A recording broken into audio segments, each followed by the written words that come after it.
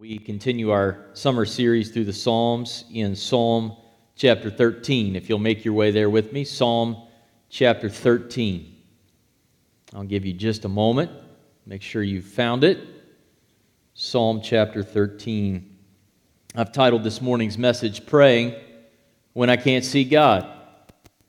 Now, I know some of you are super spiritual and have never had a season of life like that, but for the normal ones here who've been thrown off by adversity or had a tragedy afflict your family, or you've been dealing with a battle in your life and there's been seasons of adversity where it seems God has hidden His face from you. I want to talk to you this morning. The rest of you can just take a nap if you don't know what that's like. But for those of you who know what it's like to feel like you're praying at a time when you can't see God, I think Psalm 13 you might find helpful this morning. It's a psalm that's written for the choir director, and as we've discussed a number of times, that word, it's just one word in the Hebrew, and the Greek translation of the Bible helps us understand that this is not just an instruction for someone who's directing music. It means literally to the end, unto the telos, the Greek word is. In other words, David sees something that God's doing at the end of days, a psalm of David. Verse 1. How long, O Lord, will you forget me forever? How long will you hide your face from me? How long shall I take counsel in my soul, having sorrow in my heart all the day? How long will my enemy be exalted over me? Consider and answer me, O Lord my God. Enlighten my eyes, or I will sleep the sleep of death. And my enemy will say, I have overcome him. And my adversaries will rejoice when I am shaken. But I have trusted in your loving kindness. My heart shall rejoice in your salvation. I will sing to the Lord because He has dealt bountifully with me. Would you join me in prayer? Father God, I pray that you would help us to comprehend what you are saying to us this morning.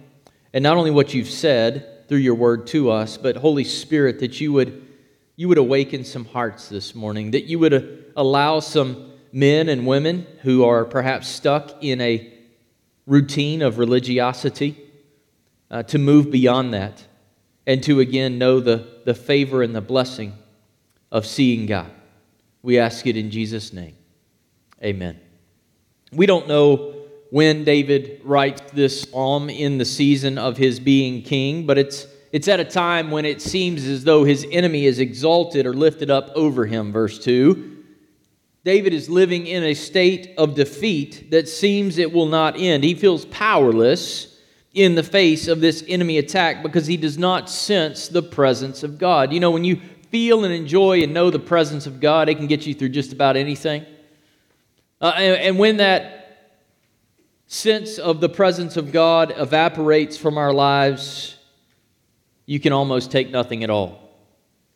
Perhaps this is when Absalom is in Jerusalem and David is on the run. We don't know the situation, but no matter the situation, what I pray to communicate to you this morning and to communicate well is that if you are spiritually stuck this morning, if you're focused on yourself or absorbed in your career or checking off a daily to-do list or just spiritually numb or paralyzed by something that happened in your life last week, last year, perhaps 10, 15, 20 years ago, missing the presence of God in your life, I have good news for you. David has been there. And David looks to the end and he sees victory from God who gives light to the eyes of those who are withering under the weight of what I'm going to call this morning soul-clouding adversity. There's only so much a man can stand. And in seasons of soul-clouding adversity, first we must recognize and lament the signs of spiritual defeat. Second, we must ask God to revive us. And thirdly, we must resolve to move forward in faith. First, we must recognize and lament the signs of spiritual defeat. We see this in verses 1 and 2. David begins as he has begun before in the Psalms. How long? This time he repeats the question 4 times in the first two verses. It seems the adversity that he faces will never end. And so he says, how long? How long? How long? How long? As we learned a few weeks ago, how long is a biblical way of expressing the realities of unbearable sorrow while at the same time asking that God would intervene and deliver us. It's a way of saying this: God, I know that you are in control, but I am just about to give up. Or maybe you already have given up. I'm suffocating under crushing circumstances this morning, a lost job, an addiction in the family, a nagging sin that keeps you falling down over and over again. I'm failing in my marriage. I've been childish and petty and foolish and focused on myself, and I don't know how to begin the process of releasing all that and giving it all back to God. I know I'm supposed to enjoy being used in the service of God and service to others, but there's always some situation lurking in the background that seems to bring me down. And God, if I'm really honest this morning, I'm desperate to be truly alive. And that only happens when I know the fullness of your presence and your favor in my life. God, that's where I want to be this morning. Maybe that's your prayer this morning. I need to be honest with God afresh. I'm desperate for God to enliven me and to allow me to behold His face. Yes, though in a mirror dimly now, but later face to face. Though the word lament does not occur in this psalm, the psalm begins with lamentation. That's what you're reading in verses 1 and 2. To lament is to feel sorrow or regret over something, or to mourn over something. Lament is the appropriate response to the spiritual dryness of our lives. To acknowledge the reality of our deadness and to say, God, I'm tired of this existence. I'm broken. Now build me up. God, I don't want to give up, but unless you move, I'm dead because I'm living a spiritually defeated life, and that's not really living. I need victory over sin or greed or unkindness or selfishness or impatience or joylessness or pettiness or arrogance or outbursts of wrath and anger and any host of other evils this morning. I'm tired of lingering here in this dry and weary land. God, so heal me, revive me, raise me up from the ashes and make me truly live. Is that you this morning? Now, you see, David is honest about the effects of the adversity in his life. I think so often as believers, we want to just bypass the yucky stuff. We feel like we're too dirty to tell God what He already knows. We're too broken on the inside to acknowledge to God what He already knows about us. But David begins with where he is. And he says, how long, O God, am I going to persist in this condition? How long will I not behold your face? And he analyzes his distress in three ways: with relation to God, with relation to himself, and with relation to his enemy. First, he doesn't seem to be living in victory at the moment, and he tells God, God, I think you've forgotten me. This happens, by the way, when the freedom and the flow of the Holy Spirit is absent in our lives. Yes, you may have trusted Christ, you might be indwelled with the Holy Spirit, but it's been a long time since you've been filled up. It's been a long time since you've been filled up to overflowing, when you couldn't wait to get to church on Sunday morning to hear the Word of God, when you couldn't wait to be able to pray with other Christians, when you couldn't wait to get to Sunday school, when you couldn't wait until God showed you an opportunity to share the gospel with somebody who was dying and bound for hell unless they confessed the gospel, when you were living the real joy-filled, Spirit-filled life. And in those seasons when it seems that God is absent, we believe that God has forgotten. But God is there. That's why we call out to Him. We know He's there, though He seems so far away, even absent. It seems He's forgotten, which is why David asks in verse 1, how long will you cause your face to be hidden from me? It's interesting to me that the Holy Spirit inspired these words. The Holy Spirit who seems absent from David. The desire to see and to know and experience God is something that he's not experiencing, and yet the Holy Spirit allows him to record these words. And ultimately to give us, if you review Psalm 13 closely, he's giving us a prophetic portrayal of the life of Christ on our behalf, who one day would die and his eyes would go dim. And unless God intervened and enlivened him and woke him up, there would be no life for Christ and no life for us. The hiding of someone's face symbolizes a broken relationship. The enemy wants to steal from you the soul-satisfying fellowship with God for which you long this morning. The path to enjoying the life God has for you begins with acknowledging that you are desperate for a move of God in your life. Are you desperate for a move of God in your life? Secondly, David analyzes his trouble with respect to himself.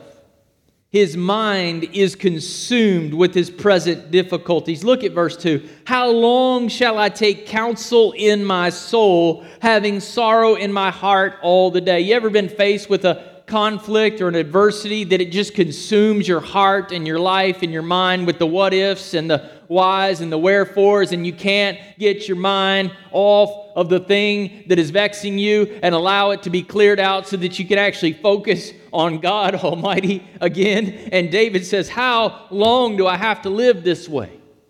When our minds are consumed by the distractions of the enemy, it clouds our view of God. It produces sorrow or grief in our hearts. David is so consumed by the magnitude of the assignment that he has as king and the challenge of the enemy in the camp that it daily consumes his heart, his inner man. Have you ever been there? All you see is sadness as your mind races with the what-ifs that come with enemy attack, when what we really long for is to be alive in God. Do you long to be alive in God, to be able to serve Him in spirit and truth, to know Him and to be known by Him and to enjoy fellowship with the people who share that same desire? That's where David is in verses 1 and 2. Finally, David evaluates this conundrum with respect to his relationship to God in terms of his relationship to his enemies. He reminds God that the enemy is winning. He says, how long will my enemy be exalted over me? Biblically, to be conquered is to be lower than one's enemies. David looks up. He does not see God, but he sees the enemy standing over top of him. The enemy is whatever, by the way. The enemy is whatever is standing between you and honoring the king with your life in the pursuit of his mission. And David knows God does not want the enemy to be victorious over God's king. So he asks God, how long? How long? And after telling God, and this is the step, by the way, in the sermon that I think we race past. We say we want revival, but we never tell God the truth about the condition of our heart. David begins with the condition of our heart. He begins with honest terminology about the soul-deadening impact of the adversities in his life. And then he does the second thing we must do. We must ask God, as David did, to revive us. It's important to remember that God chose David for this assignment. David didn't pick it. The same is true for us. God interrupted our so-called lives and instead rescued us and gave us real life and set us apart to Christ and to His mission. And His mission is at odds with the agendas of the world. Did you know that?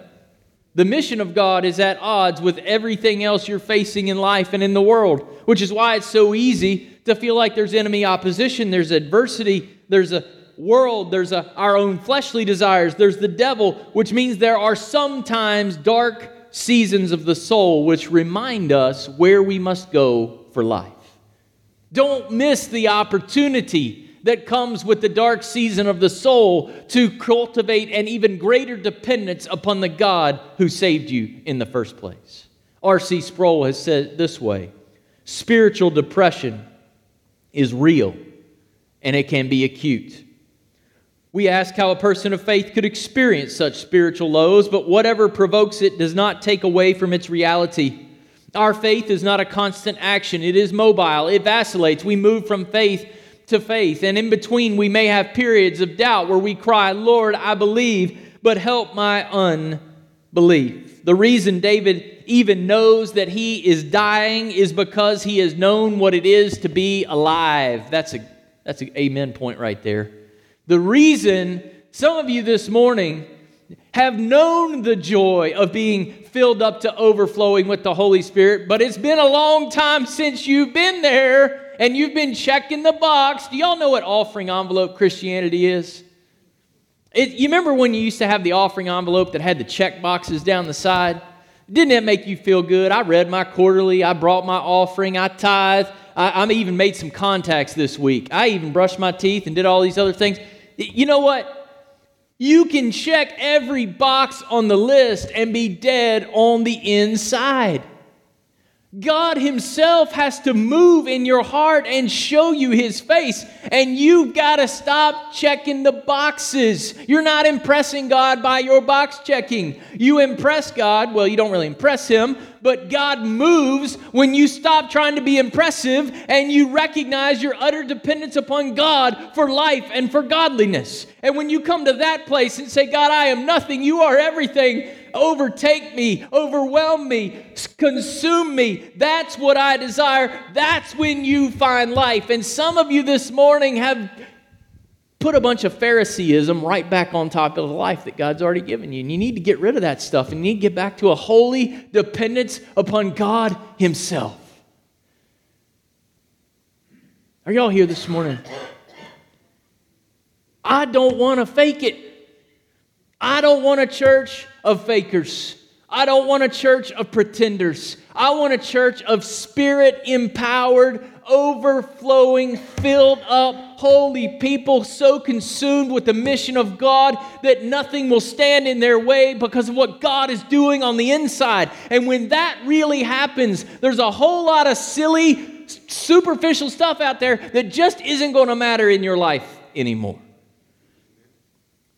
The reason David even knows he is dying is because he has known what it is to be alive. I'm speaking to Christians this morning. I'm speaking to you who have known what it is to be alive and you're tired of faking it.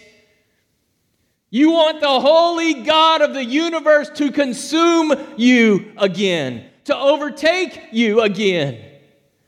Some of you this morning might need to feel at liberty to just come and say, that's where I am, and I'm going to pray while Daniel preaches. The same is no doubt true for us. There's some who've been alive, but you feel dead on the inside. It's time to stop faking it.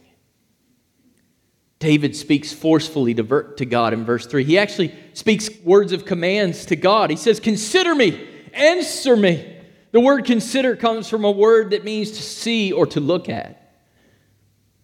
David has already acknowledged that God's face is hidden in verse 1, and he knows that life is found when we can see God, when God looks on us and our condition, and He answers us graciously. When God intervenes and He allows us to see His face and to live, God must move in order for us to be healed. Some of you need God to move in your life this morning, and you need to start by saying, God, I'm sick of it, and I want you to move in my life.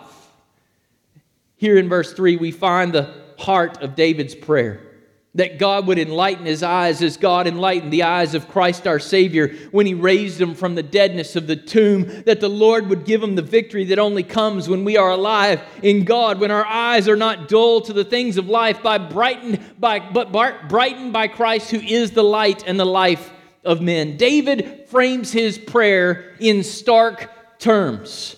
I learned this week something about praying from David. He prays in terms of life and death. God, I'm either going to die by not seeing you, or you're going to open my eyes and you're going to allow me to not sleep in death, but to live. And when you pray with life and death in the balance, God is never neutral, because God is the Lord of life. As Longman writes, here's what David is implying. He is implying that he knows that God doesn't ultimately want the enemy to win. What assurance we have. If you're walking in a dry and weary land this morning, we can look to David's prayer and we can have the confidence that God does not want you to stay in a dry and weary land. Some here this morning have eyes that are spiritually dim. Satan wants you to write it off as just another Sunday. It's just another sermon. A few minutes ago, the Spirit of God was speaking to some of you, and you just want to stuff it down and not think about it. You don't want to deal with it. But today might be your day. This might be your moment. God might, through the preaching of His Word, not because I'm the preacher, but because Psalm 13 was for you and the Spirit of God is here and now, He might be speaking to your soul right now. God wants you to feel a fresh move of Him in your heart and enliven you and awaken you and use you in ways that you didn't dare to dream or hope or imagine. And some of you are going to stuff it down and walk out of this building into your Sunday school class, into your car, into your parking lot, and you're going to go have lunch and say, wasn't that a nice message? Or maybe wasn't that an awful message? Please don't do that with what God wants to do in your heart this morning. Look at verse 4. The enemy wants to declare victory in your life.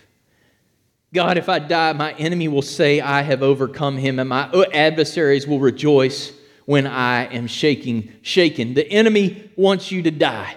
The enemy wants you to fail, to move from distraction to distraction, rather than finding meaning and purpose in the mission of God in the world. The enemy wants to sideline you with a life that is consumed by things that are not essential to life.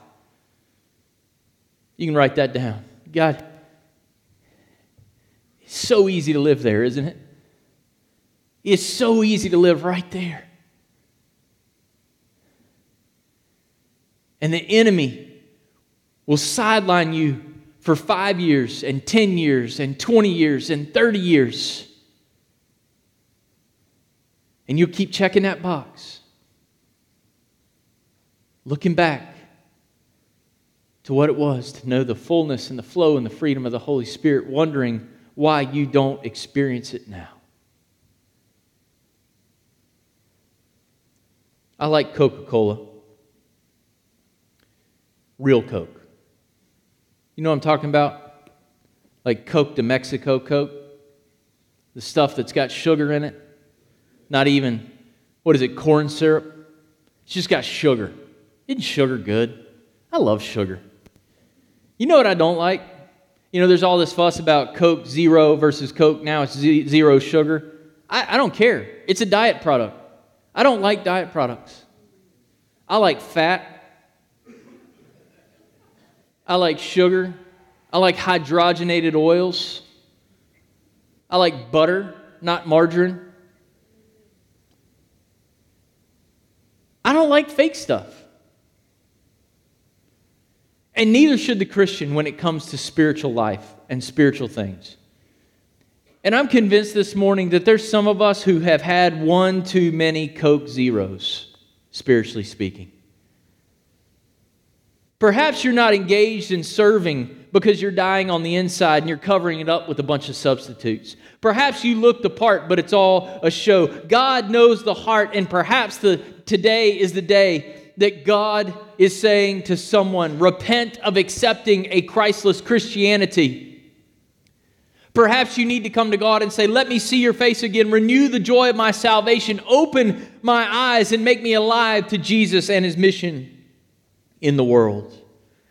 And we believe that God can do it because Paul says in Romans 8:11, if the Spirit of Him who raised Jesus from the dead dwells in you, He who raised Christ Jesus from the dead will also give life.